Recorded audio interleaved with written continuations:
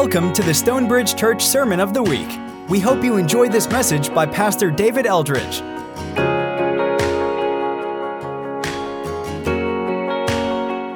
So past couple of weeks, we've been looking at this idea of freedom and what it means to live freely as sons and daughters of God. We've really been looking at it kind of from a negative standpoint. We've said if freedom is the road, there's ditches on either side. 2 weeks ago, we looked at the ditch of legalism, which is being overly focused on external conformity, or it's being overly focused on our behavior versus our hearts. We're not looking at our heart, we're looking at our behavior, and are we following the letter? So that's the older brother in the parable of the prodigal son. It's the Pharisees and the minister in the ministry of Jesus. And what Paul says to them in Galatians 5:1 is it's for freedom to live as sons and daughters that you've been set free from the law.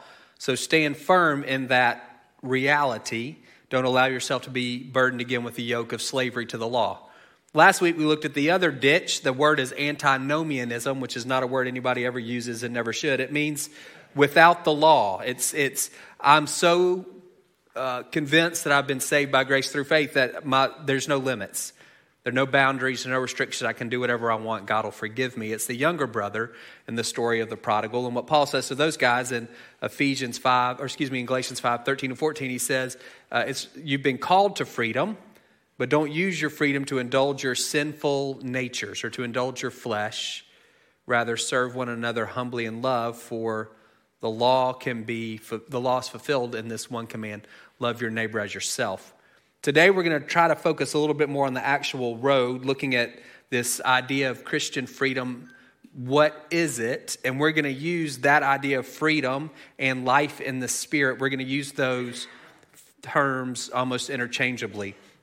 In 2 Corinthians, Paul says, where the Spirit of the Lord is, where the Holy Spirit is, there's freedom. So the Holy Spirit and freedom in Jesus, or Christian freedom, go hand in hand. The Holy Spirit's the one who leads us into freedom. He's the one who keeps us on this road. And so we'll kind of toggle back and forth between those two ideas. So we're going to actually read the same passage that we did last week, but we'll look more at the second half of it. So Galatians 5, verse 13. You, my brothers and sisters, were called to be free, but don't use your freedom to indulge the flesh. Rather, serve one another humbly in love. For the entire law is fulfilled in keeping this one command: love your neighbor as yourself. If you bite and devour each other, watch out, or you'll be destroyed by each other. So I say, walk by the Spirit, and you will not gratify the desires of the flesh. For the flesh desires what's contrary to the Spirit, and the Spirit what's contrary to the flesh. They're in conflict with each other, so that you are not to do whatever you want. But if you're led by the Spirit, you're not under the law. The acts of the flesh are obvious: sexual immorality, impurity and debauchery, idolatry and witchcraft, hatred, discord, jealousy, fits of rage, selfish ambition, dissensions, factions, and envy, drunkenness, orgies, and the like. I warn you, as I did before, that those who live like this will not inherit the kingdom of God. But the fruit of the Spirit is love, joy, peace, patience, kindness, goodness, faithfulness, gentleness, and self-control. Against such things there is no law. Those who belong to Christ Jesus have crucified the flesh with its passions and desires. Since we live by the Spirit, let's keep in step with the Spirit. Let's not become conceited, provoking and envying each other. So thinking about this road of freedom that we've been called to walk on, the Holy Spirit is the one who keeps us out of those ditches. He keeps us out of the ditch of legalism and antinomianism. Paul says in verse 16 that if we walk by the Spirit, we won't gratify our sinful desires. And in verse 18, he says if we're led by the Spirit, then we're no longer under the law. So looking at those two verses, if we walk by, so when you see the word walk in the New Testament, when it's used metaphorically, it means to live in a certain way or to live in a certain manner. So Paul's saying if you live in the way of the Spirit, you're not going to gratify your sinful desires. Why would he say that? We talked last week about the conflict that is kind of raging in the life of every believer. When we become a Christian, our flesh or our sinful nature is weakened, but it's not completely destroyed. Your flesh is that impulse that you have to live independently of God, to do your own thing, to make your own way. It always leads us to sin. When we become Christians, the Holy Spirit takes up residence in our life, and he's trying to lead us in a different way. If the flesh says live independently of the Father, the Holy Spirit says live dependently upon him. If the flesh says make your own way, the Holy Spirit says follow him in his way. If your flesh says you can't count on anybody, you've got to get what you can, meet your own needs, the Holy Spirit says trust the Father. He knows what you need and he's going to give it to you. So if you're walking in the way of the Spirit, then there's no way you're gratifying the flesh, because the Spirit's moving in a very different direction. Their desires for you are opposite to one another. So walking in the manner or in the way of the Spirit, walking according to or by the Spirit, that's going to keep you out of this ditch of lawlessness. Verse 18, if we're led, so to be led is to be directed or to be guided. I don't like the word controlled. I don't think the Holy Spirit makes us do anything that we don't want to do. If you can use the word controlled without that understanding, that's okay. But for me, that's where I go when I hear controlled. So I don't think it's a great understanding. I would say directed or guided by the Holy Spirit. If we're directed or guided by him, then we're no longer under the law. What is that all about?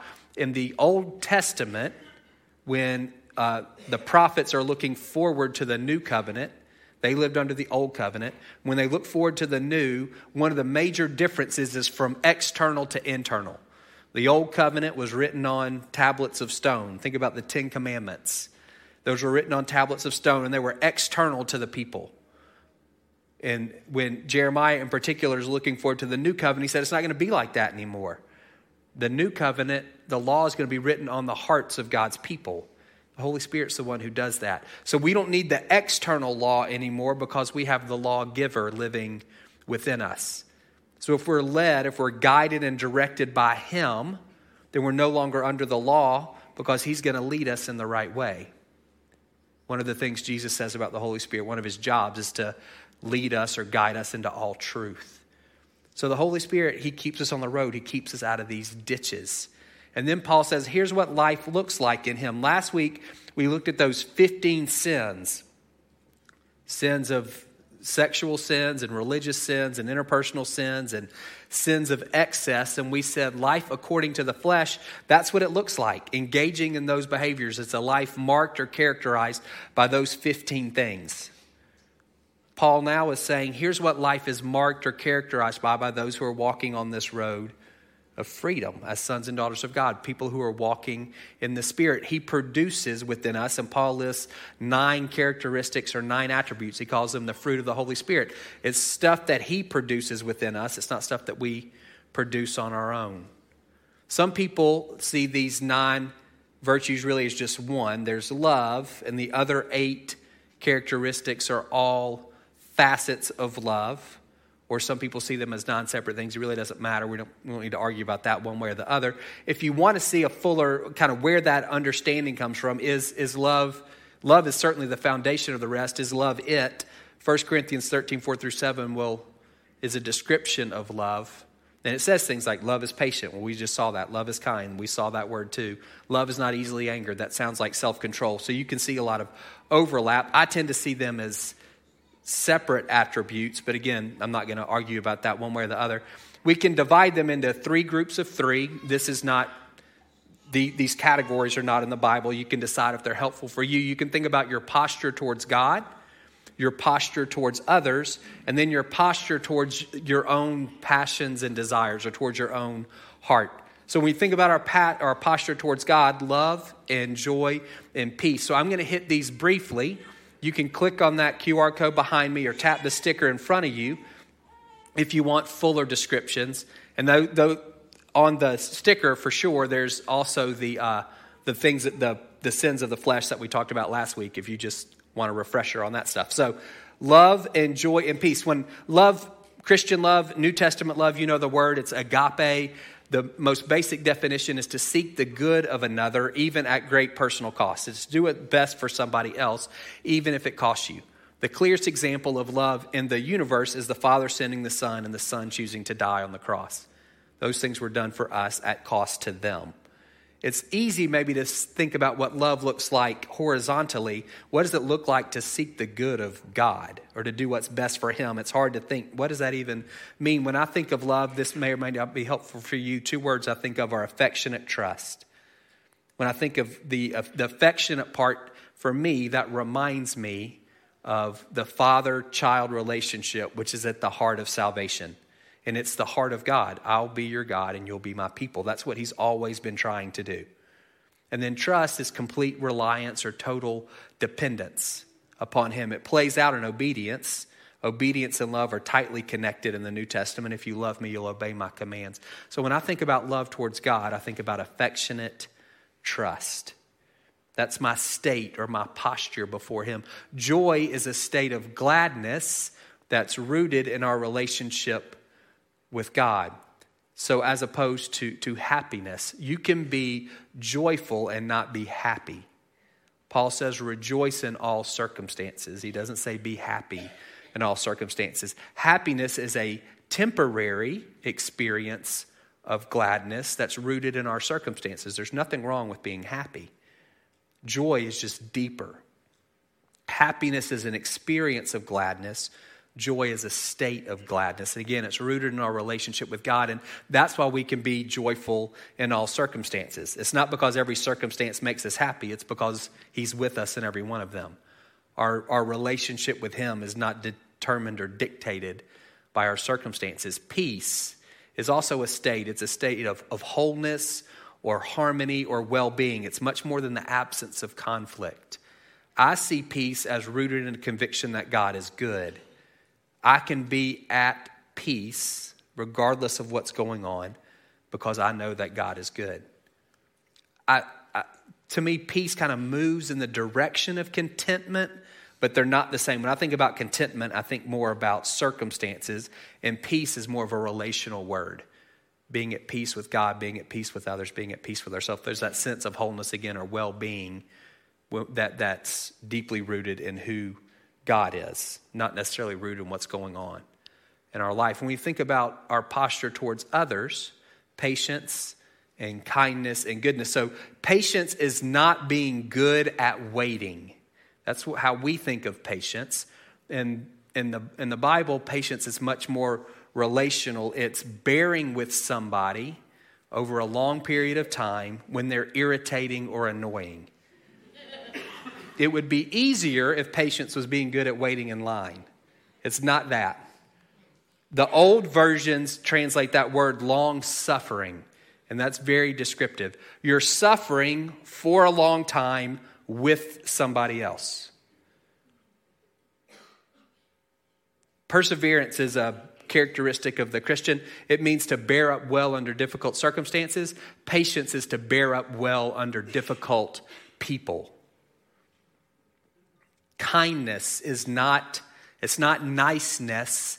It's more active. It's being useful to someone. It's doing something useful or helpful for somebody else. It's closely tied to goodness. Probably the best synonym for goodness for us would be benevolence or generosity. It's a practical generosity. It's going the second mile when you don't have to. Somebody asks for your shirt and you give them your jacket also. Kindness and goodness are closely tied together. Kindness, again, is doing something useful or helpful to someone. Goodness is that willingness to go a second mile. Practical generosity on another's behalf. When we're thinking about regulating our own hearts, our posture kind of towards ourself, gentleness, faithfulness, self-control.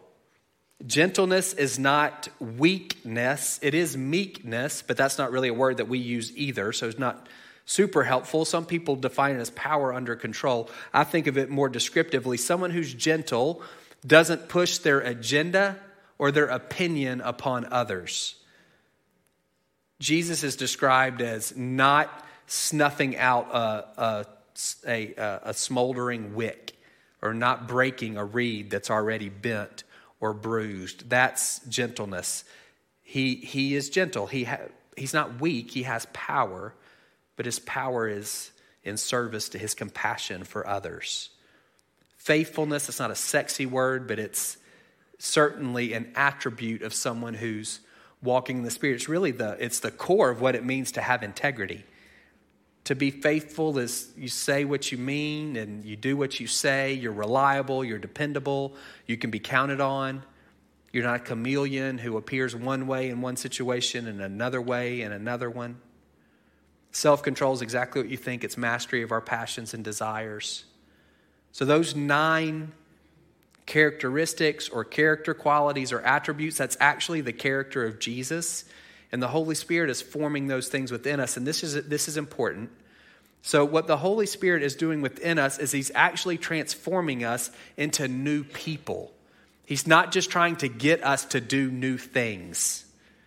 He's forming and shaping us so that we become more and more like Jesus.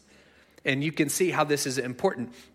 He's making us into the kind of people who are loving and joyful and at peace, the kind of people who are faithful and gentle and self-controlled. And if that's the case, well, then you can see on one hand, the law, hear me when I say this respectfully, the law becomes superfluous.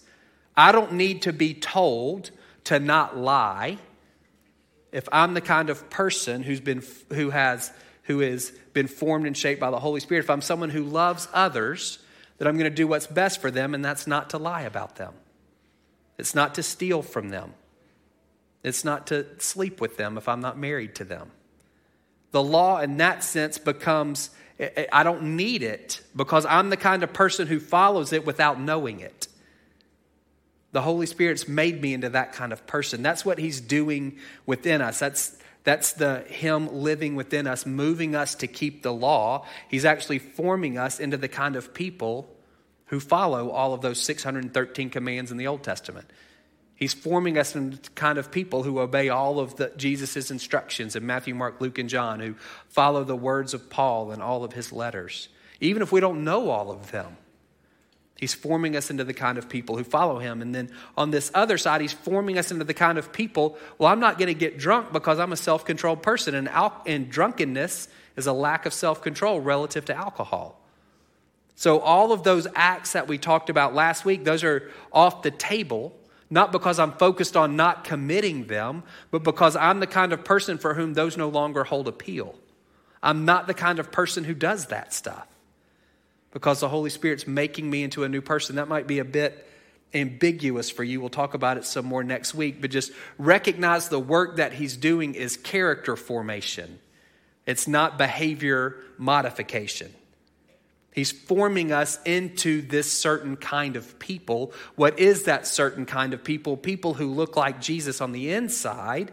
And as we take on his character more and more on the inside, then externally we become the kind of people who do what he would do if he was us, if he was living our life. Does that make sense? So that's what's going on. This is much deeper than do this, don't do that. This is become.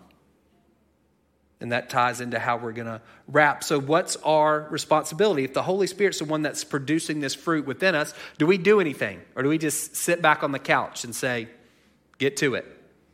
What is our responsibility in this process? He's the one that keeps us out of the ditches.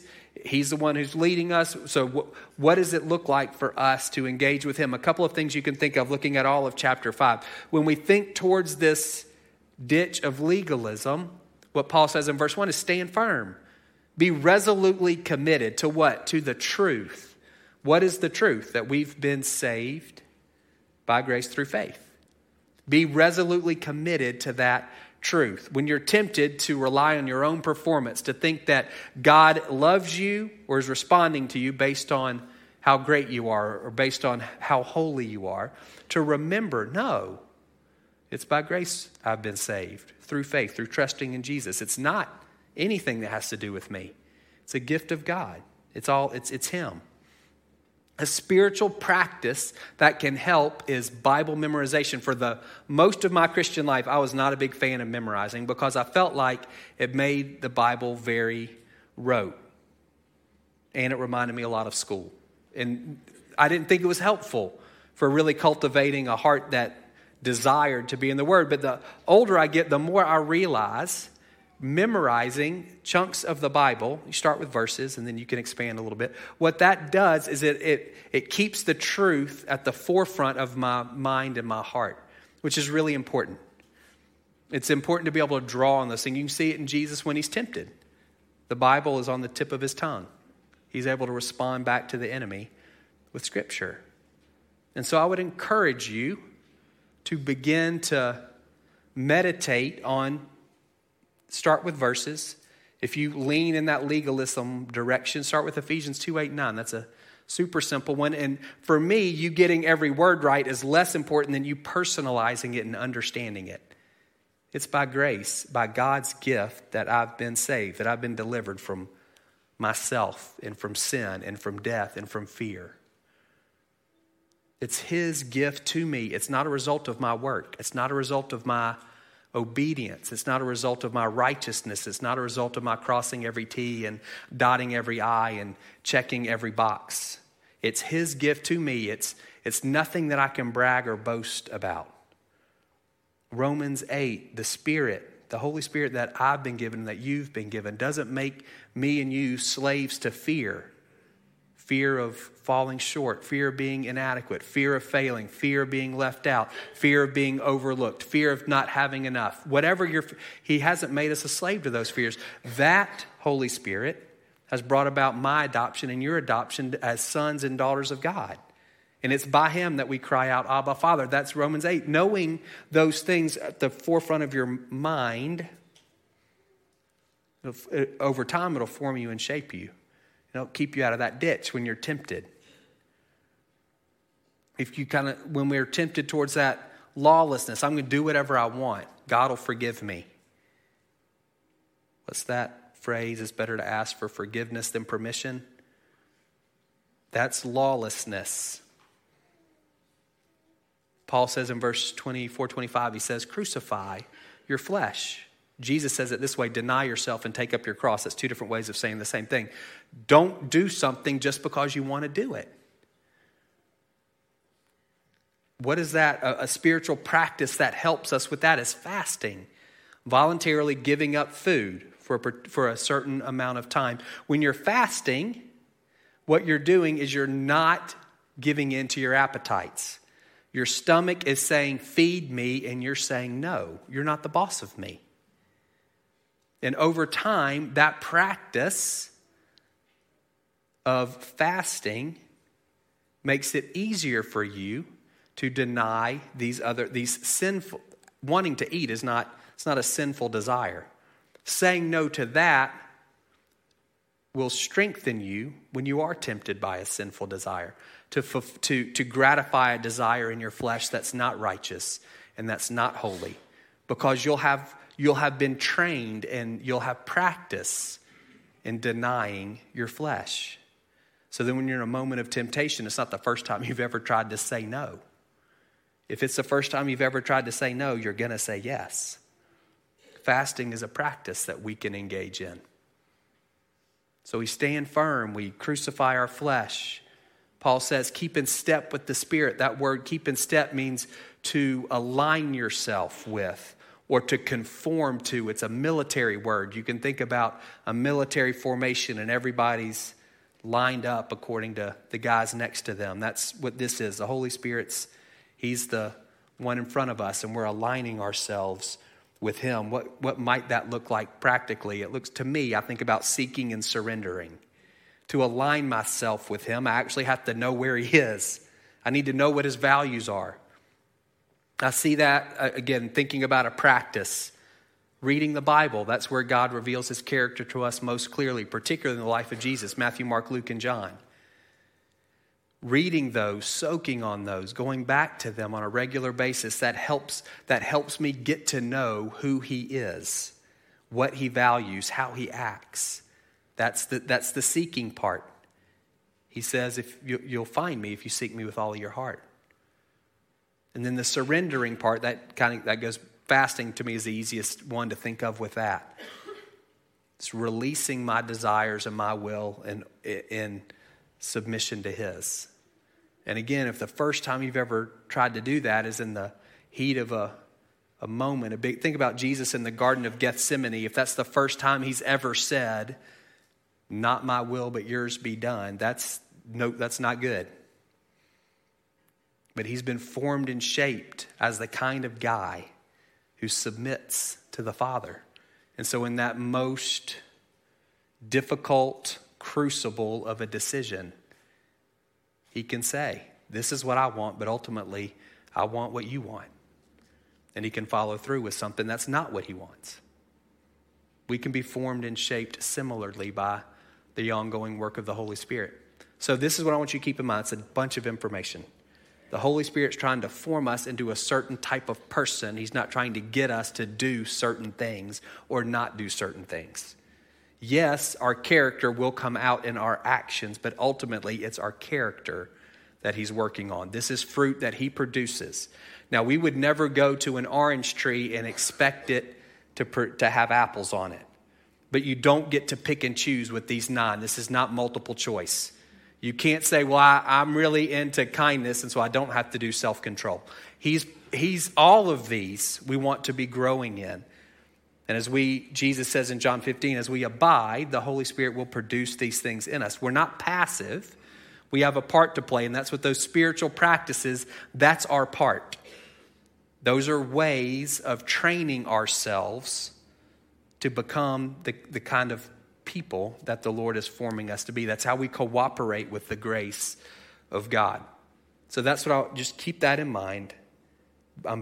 He's forming me into a certain type of person. It's a type of person who looks like Jesus. So then whatever the situation I'm in, I'm going to respond as he would if he were me. So really practically, here's what we're going to do as we close. I want you can close your eyes if you're willing to do that. I want you to think in two different lanes. One is going to be a practice and one is going to be an attribute. So we'll start with the attributes. And you can just ask the Lord this. God, out of these 9, love and joy and peace and patience and kindness and goodness and gentleness and faithfulness and self-control, what's one that you want me focused on right now? What's the one that you're saying, let's look at that? And again, it's not your job to get better. Remember that. This is the fruit of the Spirit, not the fruit of you.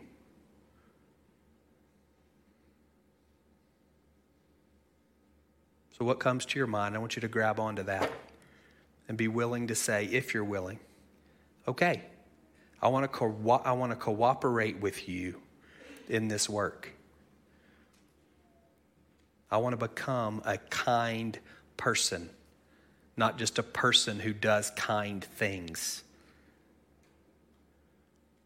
So, Holy Spirit, you live within me. Would you form me and shape me? I want to stand firm in the truth. I want to crucify my flesh. I want to keep in step with you, Holy Spirit, as you do this work.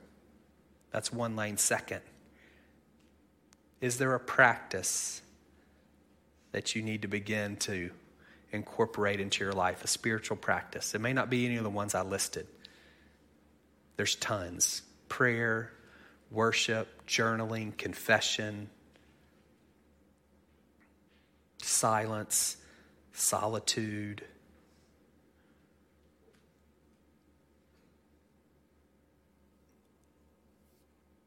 God, is there a practice? And you just ask him, God, is there a practice that you would want me to step into? Let's not wait till January 1st. A practice that you would want me to step into,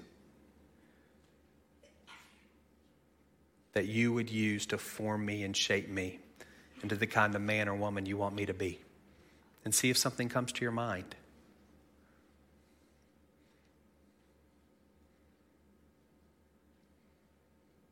But I don't want you to be intimidated by that.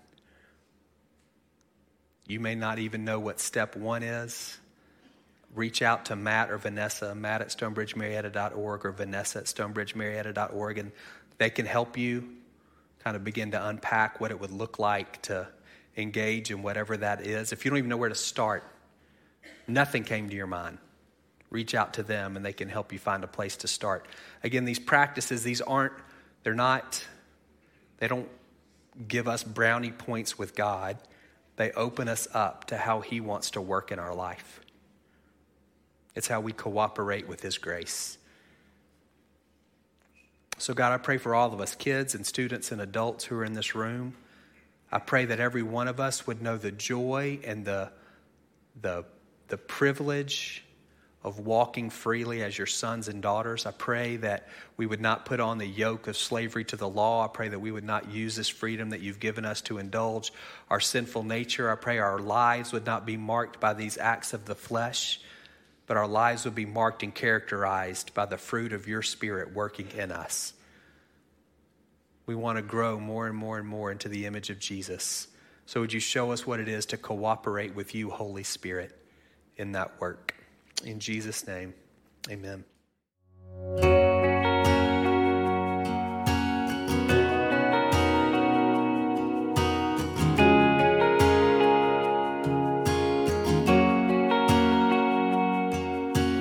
Thank you for listening to the Stonebridge Church Sermon of the Week.